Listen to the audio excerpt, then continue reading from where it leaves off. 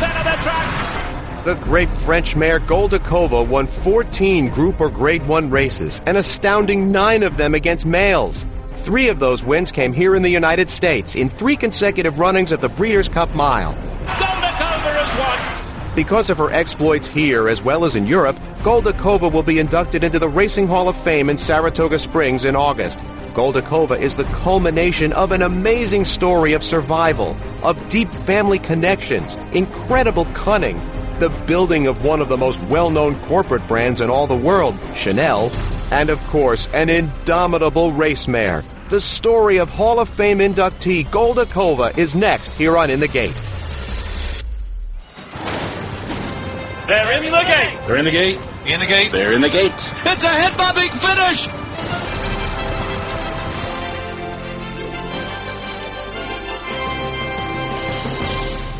This is In the Gate, ESPN's Thoroughbred Racing podcast. My name is Barry Abrams. You can follow me on Twitter at @BAbramsVoice or on Facebook at Barry Abrams Voice. You can also get us on our YouTube channel by searching In the Gate Podcast. You can get us on SoundCloud as well, which services the iTunes Store and TuneIn.com. You can get us on that little pink podcatcher app on your phone that you didn't even know you had. And now you can subscribe to In the Gate in the Listen tab of the ESPN app. For the full In the Gate experience, subscribe now in the Listen tab of the ESPN app. The year was 1924. The place? Paris. World War I, the war to end all wars, had concluded 5 years earlier, and the Roaring '20s was in full swing on both sides of the Atlantic. That year, a French couturier named Gabrielle Coco Chanel was working on developing a line of perfumes. Chanel was a budding dressmaker, a perfumer, and a milliner, but running a business wasn't her forte. She needed some help, wider distribution. Through a connection to a large department store owner in town, Coco Chanel was introduced to brothers Pierre and Paul Wertheimer. The Wertheimers ran a perfume company of their own, Bourgeois. Chanel biographer Lisa Cheney takes up the story. The Wertheimers had apparently a brief conversation in which Chanel agreed that she would allow them to become her distributors. She had been developing a series of perfumes, including Chanel No. 5, but she was more interested in fashion than perfume, or in running a business. Chanel biographer Hal Vaughn says that in 1924, in exchange for marketing and promoting Gabrielle Chanel's products, brothers Pierre and Paul Wertheimer initially wound up with 70% of most of her assets. The relationship began on a perfectly even, good business basis. At that time, I don't think Chanel ever realized the potential of this business. These are early days. People weren't exploiting perfume and cosmetics in keeping with fashion. Chanel biographer Rhonda Garelick. Let's not forget, this is a woman in an era where it was absolutely unheard of for a woman to helm a company like this. It was unheard of even to work. So by 1924, she was making great strides, but she could never have imagined herself capable of launching a global corporation. These men, these brothers, saw in her potential that, when reflected back to her, was extremely enticing. That was the beginning of the relationship, but it was also the beginning of the problems. The perfume was the 5th of 10 sample fragrances presented to her by the perfumer commissioned by Chanel's lover, a Russian Grand Duke, hence the name Chanel No. 5. That perfume became the core of the business, one whose sales rose meteorically.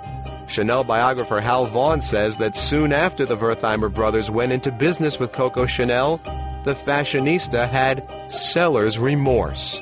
As years went by, Chanel believed, probably incorrectly, that she hadn't gotten what she should have gotten for the business, and that it was only the clever Wertheimers who had somehow cheated her out of this. When World War II broke out, Chanel saw a unique opportunity to try to reclaim her namesake brand using rules the Nazis put in place against Jews, like the Wertheimers. Lisa Cheney and Hal Vaughn pick up the story. She was connected with trying to oust them from the board of Chanel using the Aryanization laws. This was partly in reaction to the fact that in 1934 they had had her, Chanel, thrown off the board. And so it was this constant tit for tat. When the Nazis came to power, she had a series of goals. And one of the singular goals was to get her perfume business back. And to do this, she worked with a man whose name was Dr. Kurt Blanc. He was a terrible man. He was one of the leading Nazis in Paris whose business was using the Aryan laws, Hitler's Aryan laws, to seize Jewish property. In 1940, Germany had occupied France and Paris was occupied by the Germans. And if you were Jewish, it became more and more difficult to do anything without license. And that was very much included people in the arts, so writers, actors, playwrights, artists, all those kinds of people. Aryanization laws also dictated that Jews could not own property. It would be confiscated and given over to the Nazi government. That would include the Chanel brand. Pierre Wertheimer was he was very handsome, but he was a very charming man and apparently very calm. But he was always, as was his brother, they were always determined that Chanel was not going to get the better of them. Pierre and Paul Wertheimer were able to get out of Paris before the Nazi clampdown, and they moved to New York. But there was still the matter of their company, Chanel. Hal Vaughn explains their plan. Essentially what the Wertheimers did was to sell their business to a non-Jew, an Aryan. Felix Amiot was his name. He manufactured airplanes for the French army and eventually ended up by manufacturing airplanes for the German Luftwaffe. So he had a certain protection built in. And in fact, he used that. He used his major client, Hermann Göring, commander-in-chief of the German Air Force, the Luftwaffe, to stop Kurt Blanc from seizing this property. Kurt Blanc had to back off, and Chanel was defeated. Because Felix Amiot aided the German war effort, the Wertheimers held a great deal of leverage against him as they went to buy their company back.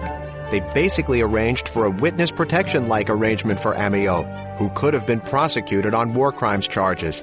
Amiot sold the Chanel business back to Pierre and Paul Wertheimer, but the brothers were far from done with the company's namesake. She was a wily old thing, and this disgusting law happened to be around, and so she was going to try and use it to her advantage. But the motivation did not come, first of all, from anti-Semitism. It came, above all, from her fury at what she regarded as a bad bargain. It became a kind of a litany, really, for her, for the large part of her life, until the latter part of her life, when they brought her out and looked after her, actually. The relationship was very, very rocky over all of these years, although there is some evidence that Paul Wertheimer was he was enchanted by Chanel, it is the least to say, if he wasn't in love with her. There's some evidence that he might have been in love with her. Chanel biographer Rhonda Garelick suggests that Coco Chanel might not have really opposed the Wertheimer brothers at all. Someone who knew Chanel back in the day suggested to me that, in fact, it was all a kind of play acting in which Chanel performed this desire to seize the control in order just to give credibility to the complicated maneuver the Wertheimers had achieved. I've had it suggested to me that, in fact, Chanel understood this was happening, and her part was just being outraged and ready to wrest control in order to make it all look good. I cannot tell you if that's true, but it's a fascinating possibility. Once again, Lisa Cheney. After the war, in 1954, when Chanel, I call it the comeback, after she had given up her fashion house for 15 years, and she decided to come back, and all the rest of the Chanel company were very worried about this happening, and they strongly advised the Wertheimers not to become involved. Pierre actually went to see her, certainly once, perhaps on more than one occasion, and he was convinced that this was probably, on balance, a good thing. And so he told her that he would back her. This letter Chanel wrote to Pierre in 1964. Pierre died in 1965. In this letter she says, "My dear Pierre, I was very touched by your personal letter.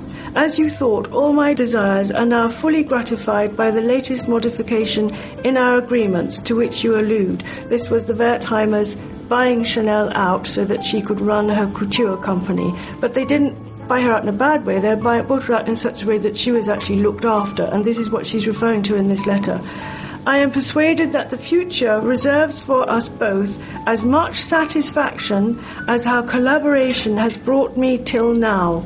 She is referring to the last 40 years of their relationship, this difficult relationship. But as I told you, from now on, I am depending above all on your moral support. I embrace you tenderly. I don't think anyone could write a letter like that 20 years after the war if their relationship had simply been an acrimonious one. As I said, it was a many-layered, nuanced relationship, and for me, that letter says it all, really. When this In the Gate podcast returns, the Wertheimers' prolific racing operation joins with a formidable family of horsemen that ultimately produces one of the greatest racehorses ever known.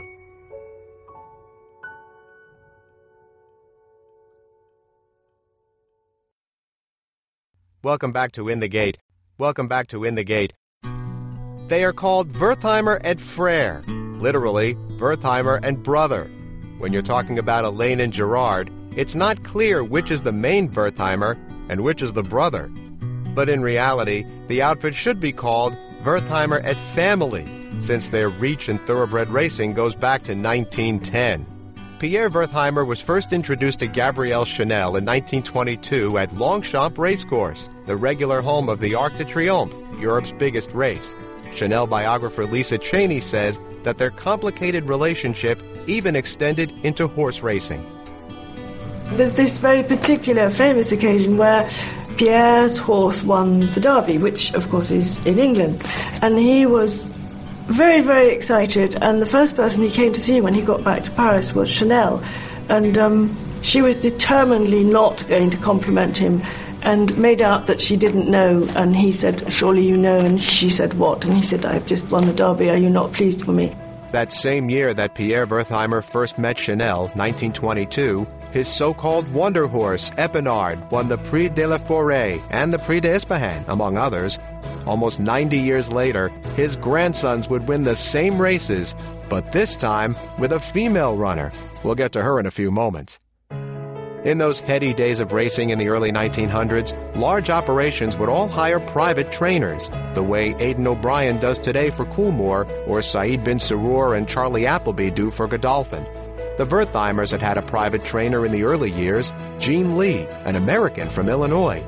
Then, during the Second World War, while the Wertheimers were exiled in America and fighting to keep their company, Pierre found a new man to lead his racing operation, Alec Head.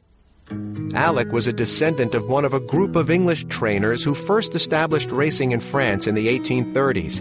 Alec's father and grandfather had started as jockeys and become trainers. For the Wertheimers, Alec conditioned an Epsom Derby winner, Levendant, in 1956, and two winners of Europe's biggest race, the Arc de Triomphe, for Pierre's son, Jacques, who spent much of his adult life in the horse stables. The first of those Arc winners, Ivan Hika, in 1976, featured Alec's son, Freddie, as the rider, and his older sister, Cricket, as the trainer. Freddie took an immediate liking to the Wertheimer family. Lovely people, very sportsmen, loving the sport, loving the racing, the breeding. The two families, the Heads and the Wertheimers, became so close over the years that they are now neighbors in the Saratoga Del Mar of France, Deauville. Cricket took over the full-time training of the Wertheimers' horses from her father in 1983. Freddie Head retired from riding in 1997 and began training as well, just as his father and grandfather had done. It wasn't long before he started preparing horses for Jacques Wertheimer's sons, Elaine and Gerard. They just kept a low profile. They followed the stable, but when they came to be the owners of the stable, then they started to really be involved, and They're doing a lot in the stable. They're doing all the crossings, the breeding, and everything. In 2002, jockey Olivier Pellier began riding as the Wertheimers' first called jockey. At home, and it's normal people. It's like, there is a passion. If you love the boat, it's talking about the boat. If you love the bike, they're talking about the bike. But they love the horses, and they have a good stable. So we talk about the horses for the future.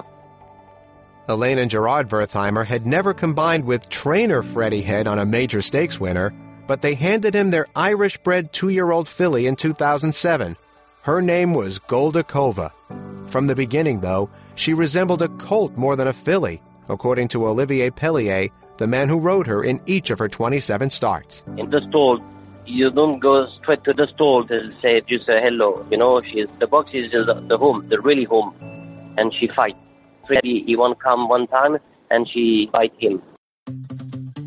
Goldikova won both of her starts at Chantilly at age 2, but after finishing second twice as a 3-year-old, including the French Oaks, Goldikova ripped off 3 wins in a row in Europe. The second of those wins was the Prix Rothschild, which she would eventually win 4 straight years. It was that first Prix Rothschild in 2008 that turned Freddie's head. And that day she won in a trot, so I thought that was a bit special. And I knew then that she was something special, really. Freddie is very surprised because in the morning, she worked very well, but not like that. A month after the Prix Rothschild, in September of 2008, Goldikova defeated males for the first time. It came at Longchamp in the Prix des Moulins. One of those she beat, Henry the Navigator, had won the English and French 2,000 guineas, the St. James's Palace at Royal Ascot, and the Sussex Stakes that year. Then it came time to plan the remainder of Goldikova's season. Here's jockey Olivier Pellier. When you arrive after August, you have a solution to run the Prix de Moulins-Longchamp on the mile, and then after, you go to Breeders' Cup. And everybody prepared the horse for that. Now, as a jockey, Freddie Head had ridden the filly Miesque to consecutive victories against males in the Breeders' Cup Mile here in the States. So Head didn't think twice about bringing Goldikova westward to California to Santa Anita for a shot at a championship. The Wertheimer's brother, they love running in the States and in the Breeders' Cup. So there was no question we would go and try. Goldikova tucked in the white cap now. Can she get out of there? Goldikova waiting patiently for room. Nowhere to go. Here's Precious Kitten, the other filly running a big one. And Capdeville the grey. Capdeville is let loose, but Goldikova goes through at the rail. And look at the acceleration from Goldikova as she bursts forward. And what a brilliant filly is this. Goldikova in an awesome effort. Outrun Capdeville to win it well. I knew she would adapt to American racing because she had a lot of speed. And that day she was extraordinary, the way she won, coming from behind and with a great turn of foot. She was just extraordinary. Goldikova's 2009 season included wins at Newmarket and a second straight Prix Rothschild in early August. Then, on just 2 weeks of rest, short by today's standards, the 4-year-old filly beat colts again in the Group 1 Jacques Merrois at Deauville. The Rothschild is a little bit not easy, but is only filly. It's like a good level before the Prix Jacques Le Marois. Jacques Le Marois is more stronger. I was expecting great thing. I mean, she was at her best. And 2 weeks in Deauville, you stay on the same spot. She did have a hard race in her Prix Rothschild, so I knew we could do something in the Jacques Le Marois. That's what she did. Females racing against males is much more common in Europe than in North America, so Goldikova's win in the Jacques Merrois may have seemed more matter-of-fact to the locals than to U.S. observers, says British race caller Richard Hoyles. I think it is a cultural thing. I think particularly in the UK, they take each other on more regularly. At the higher level, there is no doubt that it would not be anywhere near as significant in Europe for a filly to take on a colt at a high level than it would be compared, I think, to racing in North America. Regardless of who the competition was, that win in the Jacques Merrois was Goldikova's 6th Group or Grade 1. Her next race came in a similar location, Santa Anita Park, for a title defense in the Breeders' Cup Mile, but the style was a lot different. They come into the top of the lane and Cowboy Cal strikes the front. Goldikova in the white cap hooked to the extreme outside. Courageous Cat gets the lead, but Goldikova is coming home like an express train down the centre. Courageous Cat running a huge one. Goldikova's going to have to switch out a little. She does so though. Coming with a late run, just enough humour, but Goldikova is just scintillating. Goldikova is something special. Goldikova and Olivia Pallier win it again. How nervous were you that you wouldn't get there? Yeah, but the race is very fast. She's very relaxed. And just, honestly, the French horse, when you run in America, compare like English horses. Because the French horses have a good turn of foot. A little bit, the first race, take a little bit of time, and then after they finish well. Elaine and Gerard Wertheimer were no strangers to racing success in America. They had won the Breeders' Cup Juvenile Fillies in 2003 with Half Bridled, and a decade earlier, in 1992, they moved one of their male runners from Cricket Head Marek in France to California under the care of Richard Mandela. That horse was Coco Chanel, who in 1993 won 6 of his 10 starts, including the Breeders' Cup Turf, and took home Horse of the Year honors. Coco Chanel and Half Bridled, though, were one-year wonders. Goldikova had put together back-to-back championship campaigns in 2008 and 2009, and the best was still to come as Head tried some new challenges for his superstar mare. She started her 5-year-old campaign with a win in the Prix de Ispahan. She'd finished 7th in that race a year earlier. Then, the great mare made her first appearance on one of the sport's grandest stages, Royal Ascot, where she took on males once again in the opening race of the meeting, the Queen Anne Stakes. That's a great race on the calendar, and we had to try and win that race too. She won over the straight course, so we knew she was going to be favorite for that kind of race. My only worry was the distance. Ascot is a very, very hard mile, straight mile with up and downs, and I knew that was going to be the maximum distance for her. Rip Van Winkle strikes the lead from Calming Influence. Here's Goldikova striding up to them on the outside very easily, and Paco Boy needs to make up 4 lengths on his leader, and the champion filly, Goldikova, under the whip, but she sprints 2 in front. Paco Boy emerges from the ruck now as the only danger.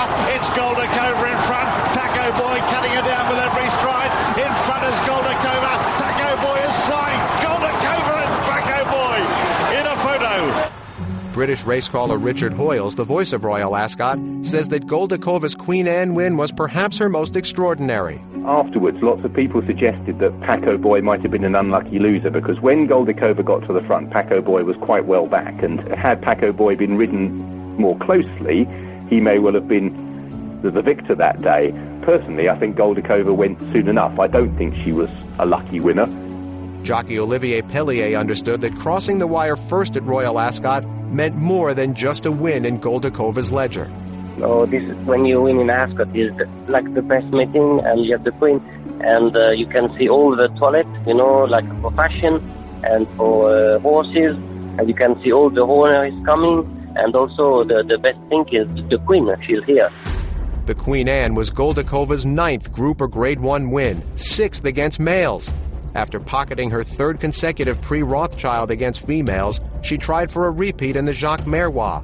But the ground at Deauville was softened by rain, which wasn't Goldikova's preference. She finished a very close 2nd to Mockfee. Then, yet another new challenge for Goldikova with an eye on the Breeders' Cup. She ran on the undercard of the Arc de Triomphe, taking on 16 males in the Prix de la Forêt. Goldikova's looking comfortable. Goldikova in the centre of 3, Paco Boy on the outside. Goldikova, can Paco Boy overhaul her? He's not done it yet. Goldikova, Paco Boy. How's it going to be? They've still got a bit to go. Goldikova, Paco Boy. What a super race. And poor old Paco Boy, he just cannot peg back that mare. She has an amazing race because she goes very fast. And another one is coming, and they won't fight with me. And he passed just in front of me, and I stay behind him, and when I'm coming outside, she just accelerates. So then after, when you ride the horse like that, you have the champion in your hand. Because I thought it was a good prep race to go to the Breeders' Cup. That's using a Group 1 race as a prep. That doesn't happen that often. No, I mean, she was ready to run, but, you know, it's a sort it's a good race before going to America. On November 6, 2010, the talk of the racing world was a female who was taking on colts. But it wasn't Goldikova. It was Zenyatta, who the prior year had become the only filly or mare to win the Breeders' Cup showpiece race, the Classic. Zenyatta's come to the outside. Zenyatta coming flying on the grandstand side. Gio Ponti on the inside. Summerbird is right there. This is unbelievable. Zenyatta, what a performance. One we'll never forget. Looked impossible. Zenyatta had won all 19 of her starts. She would, of course, lose by a nose to Blame in her final career performance. But earlier in the afternoon, at a place that had seen so much racing history, Churchill Downs, the mare who had beaten colts 7 times already, had a chance to pull off her own unprecedented feat, a 3rd straight Breeders' Cup win. So when you brought her back to the Breeders' Cup for the 3rd time, how much pressure did you feel, considering no horse had ever won 3 Breeders' Cup races at that point? But the horse don't know.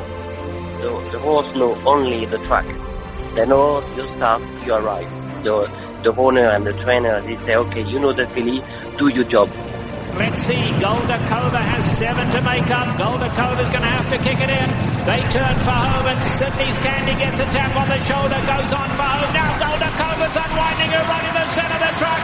Goldikova's let loose, she's flying. Sydney's Candy, the usual QT's in there as well. But Goldikova's catching with each and every stride. Are we to see history this afternoon? Here's Paco Boy late, but no, Goldikova, a true champion. 3 Breeders' Cup wins. Olivia Pellier, the perfect ride. Goldikova has won. You put the pressure on the horse because you're very excited, because you're very nervous. They feel the nervous. If you feel relaxed, the horse, they feel relaxed also. For me, could be one of the greatest souvenirs of my career. Winning in Churchill was something incredible. For her 2010 season, Goldikova was named European Horse of the Year, and she'd won the 2nd of her back-to-back Top Older Horse awards as well. We all hope that, as we age, we can do so gracefully. Before his 2017 renaissance, Roger Federer hadn't been quite the same player since 2010. But even then, he would still routinely reach the semifinals of most Grand Slam tournaments he entered in this decade. Goldikova won the Prix d'Ispahan against males and a 4th straight Prix Rothschild against females. But sprinkled among those wins were runner-up finishes in the Queen Anne, the Jacques Merrois, and the Prix de la Forêt. Goldikova's come through to join Worth. Dream Ahead's a length and a half behind him on the outside, but now closing down on Goldikova.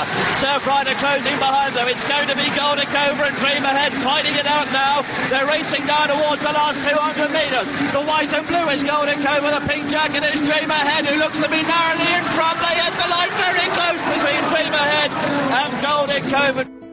All outstanding efforts against males, but a notch below what the now 6-year-old had accomplished in years past. In her connections' minds, it was all a prep for Goldikova's final career start, as she went for a 4th straight win in the Breeders' Cup Mile. It's Goldikova in the race of her life. Tourallure, Court Vision going to outrun her. Tourallure on the outside. Oh, they hit it together. Too close to call. Court Vision, Tourallure, an inch in it. Goldikova, what a magnificent run. She almost got there. The 2011 Breeders' Cup Mile would be Goldikova's final start, in the country where she achieved her most memorable victories. Though she ran just 4 races in the United States, Goldikova was elected in 2017 to the Hall of Fame in Saratoga Springs, New York. In all, she won 17 races in 27 starts, earning over $7 million. And Goldikova's 14 Group or Grade 1 wins are the most ever by a European flat racer. Here's British race caller Richard Hoyles. She started her 3-year-old career running in April, I think it was, and then she ended it by winning the Breeders' Cup at Santa Anita right at the end of the year. And she did that for 4 years in a row. And that's really hard with a filly, because if they come in season and have off days and you've got to work out their cycles, you would think the law of averages would suggest that she would underperform at least 3 or 4 occasions just because of their menstrual cycle or whatever, but didn't seem to affect her. She just seemed to be able to perform whenever she was asked to race. I'm very happy. I'm very happy for her, very happy for the Wertheimers. It's wonderful. It's a wonderful thing. I think I've been very lucky to train a horse like her. It's very hard to find a horse like that. It's a dream, and she have everything. What do you want? Speed, acceleration, and she fight all the time, and she never back down. As she barreled down the lane on the interior grass course at Churchill Downs to win her 3rd consecutive Breeders' Cup Mile, a lone figure ran alongside Goldikova on the outer dirt track, exhorting and throwing his hands up in the air in elation. That was Terry Blaze, her groom, who tended to her every need for 5 years. Goldikova was largely the product of Terry Blaze's tender, loving care. But in essence, running alongside Goldikova that and every afternoon she raced were the ghosts of 2 families of shrewd and dedicated horsemen, savvy and street-smart businessmen who outsmarted a despotic empire. And if you looked closely enough, perhaps running alongside Goldikova was the fashion legend herself, whose complicated relationships and business dealings nearly a century earlier fueled one of the iconic brand names in all the world.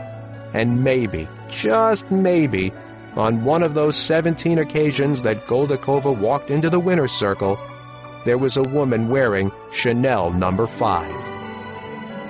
You can get us on our YouTube channel by searching In the Gate Podcast. You can get us on SoundCloud as well, which services the iTunes Store and TuneIn.com. You can get us on that little pink podcatcher app on your phone that you didn't even know you had. And now you can subscribe to In the Gate in the Listen tab of the ESPN app. For the full In the Gate experience, subscribe now in the Listen tab of the ESPN app. And you can follow me on Twitter at @BAbramsVoice or on Facebook at Barry Abrams Voice. That's In the Gate for this week. I'm Barry Abrams. We'll see you next time.